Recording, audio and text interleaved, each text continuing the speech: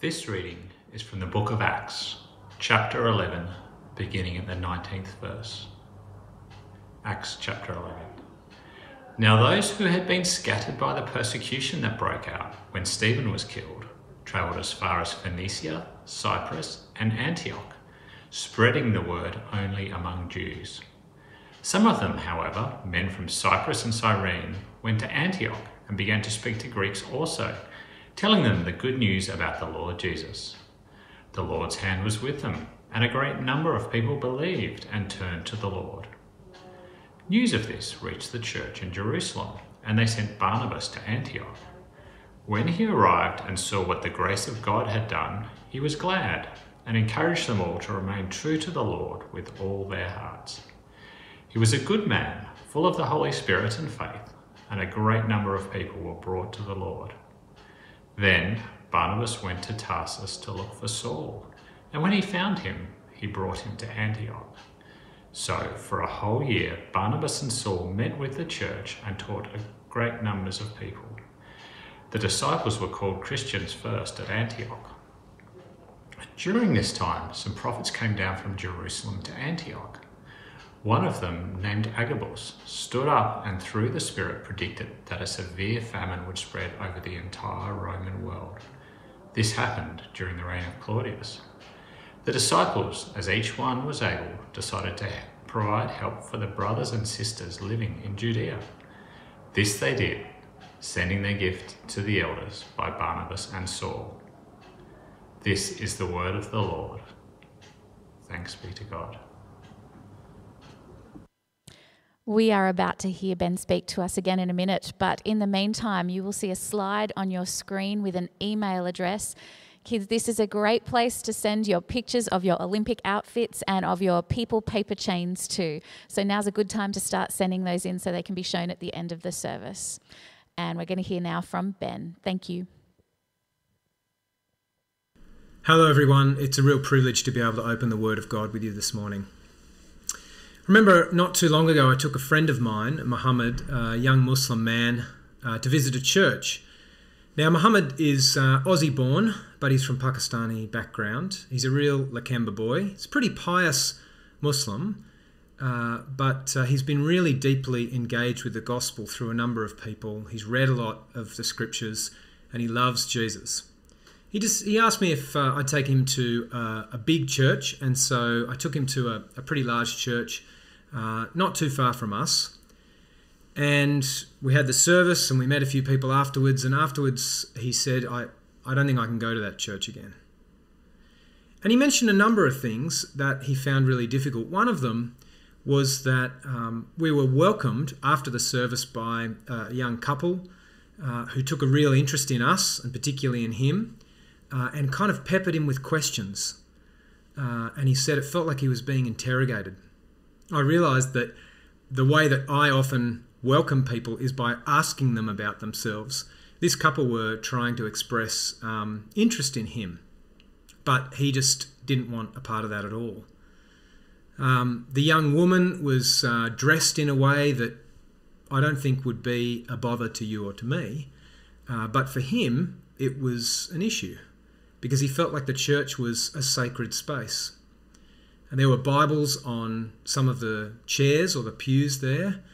And again, that's not a big issue perhaps for you or me, but for Muhammad, that was a big stumbling block.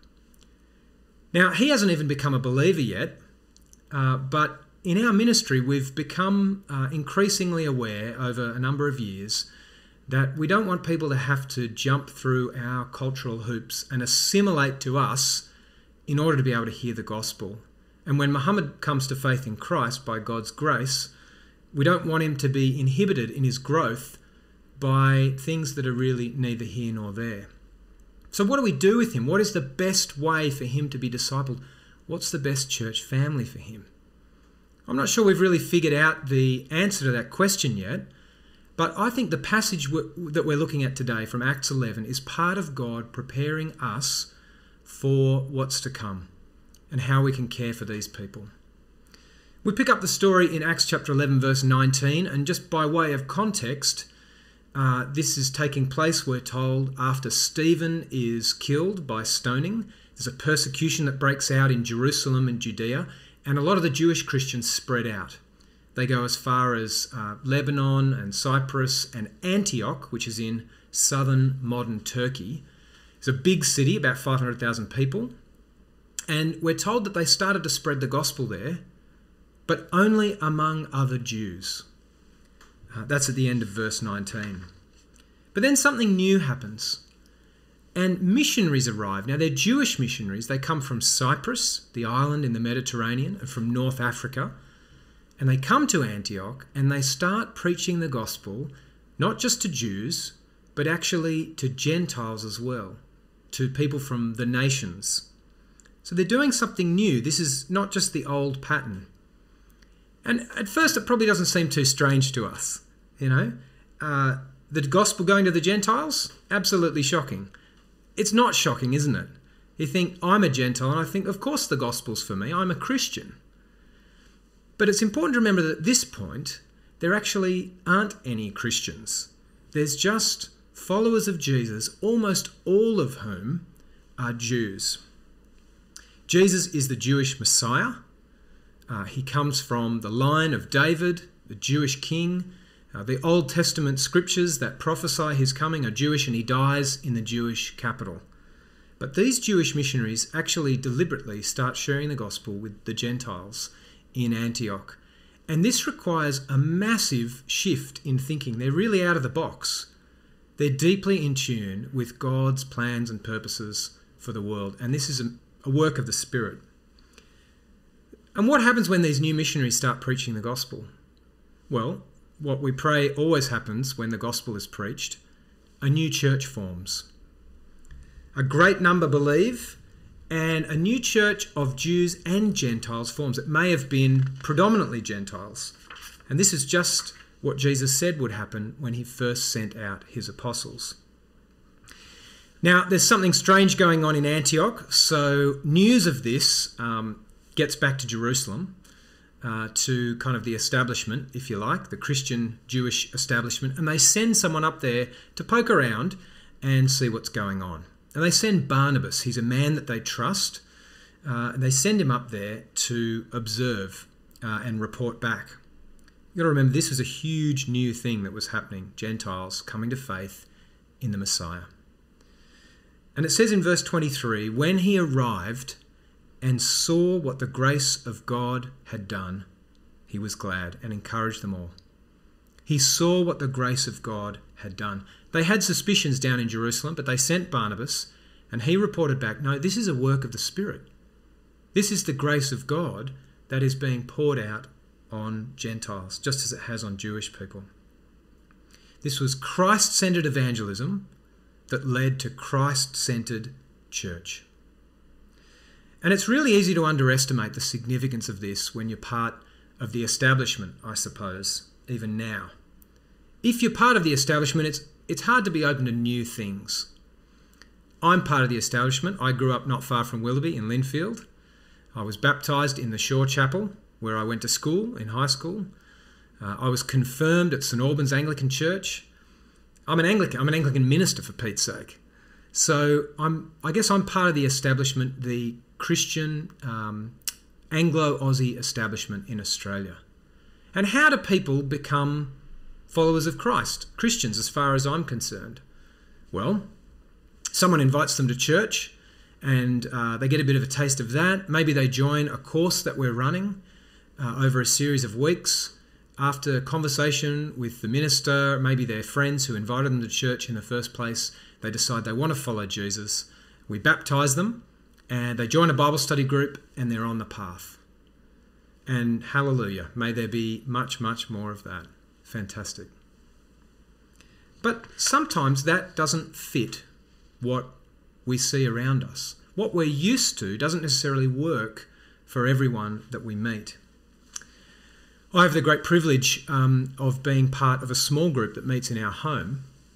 This small group is people who are all, I think except one, all of them are from Muslim background. They're from Egypt, India, Saudi Arabia, Pakistan and Bangladesh. It's amazing. It's a real privilege.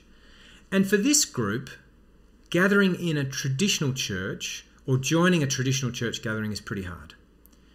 They've tried it in different places, different ways, but they've found that really difficult. But in our fellowship, in our home, they've found their church. That really is church for them. And they're growing. And it's an incredible privilege to see that growth. What I'm seeing is what Barnabas saw. The grace of God actually at work in their lives by the power of his Spirit. So what does Barnabas do when he discovers this thing that's going on by the power of the Spirit? Well, he brings Saul, who we come to know as Paul, to invest in these people. And they spend a year there in teaching and discipleship and in evangelism, feeding that church and as part of the ministry there. Ultimately, that church is the one that commissions Saul or Paul and Barnabas to go on what we call Paul's first missionary journey.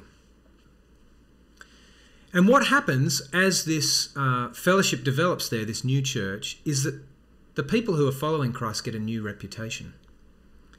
This is actually the first time that we are called Christians. It's not a term that appears very often in the Bible. This is one of only 3 times we see the word Christian, but it's what we call ourselves, and this is the first time that name is used. And the reason that that name was coined is because up until that point, all of the followers of Christ, almost all, had been Jews. And so they were just strange kind of Jewish folk. But once people from the Gentiles, the non-Jewish population, started to join the church in bigger and bigger numbers, and churches started to form among them, they needed a new name. And so they were given the name Christians, which is a great name actually, because it names us for who we are, the ones who belong to Christ.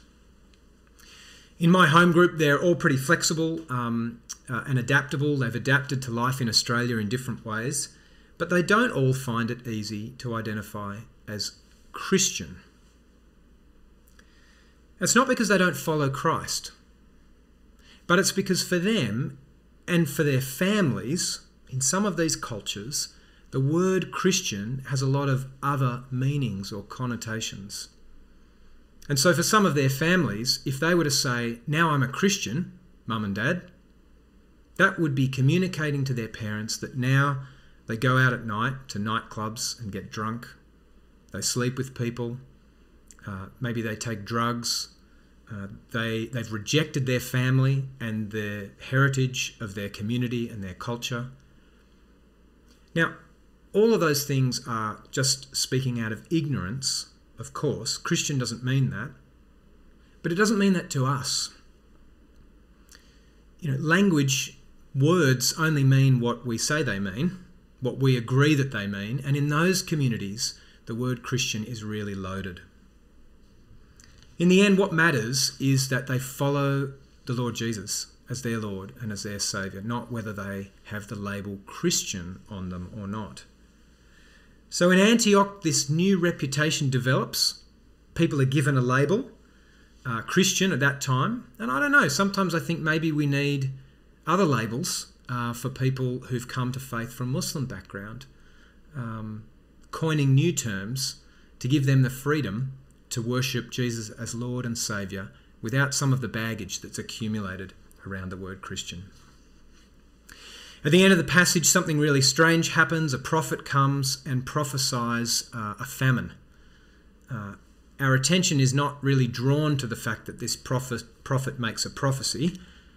What's really highlighted here is the fact that these new Gentile Christians, when they hear there's going to be a famine in the south in Judea, they get a whole lot of money together and they send it with Paul and Barnabas back to their older brothers and sisters in Jerusalem. There's a new fellowship that forms because they're united in Christ. And generosity and love have become part of that fellowship, even though these people have never met one another. Some years ago, I met with a man from Muslim background who'd come to faith in Christ from the Middle East. And I was visiting him one night and he washed my feet. It was really a special experience, and I decided to do that with my small group after that. We washed at one another's feet as a way of serving one another, and we read from John's Gospel about Jesus instituting that as a way of blessing one another and as a symbol of the love that we ought to have for one another as his followers. We have a deep fellowship in that group. We're connected, even though we're from lots of different backgrounds and cultures, and our mother tongues are different.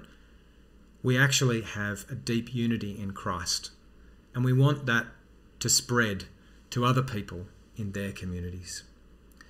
My prayer is that I won't just stick to what I'm used to or comfortable with, and that's my prayer for you as well, who are the salt of the earth and the light of the world in Willoughby. I pray that all of us will be open to what God is doing, to be able to see when the Spirit is working and see what the grace of God does in people, and that when we see it, we'll invest in it, that we'll get alongside those people, that we'll be willing to think differently about some of the ways that we're used to thinking about church and discipleship and evangelism. And I pray that that would be to the great glory of God, that more missionaries would be raised up from among these communities who come to faith, and that we would experience, even now, the kind of close fellowship with those people that we will enjoy forever and ever in the heavenly kingdom.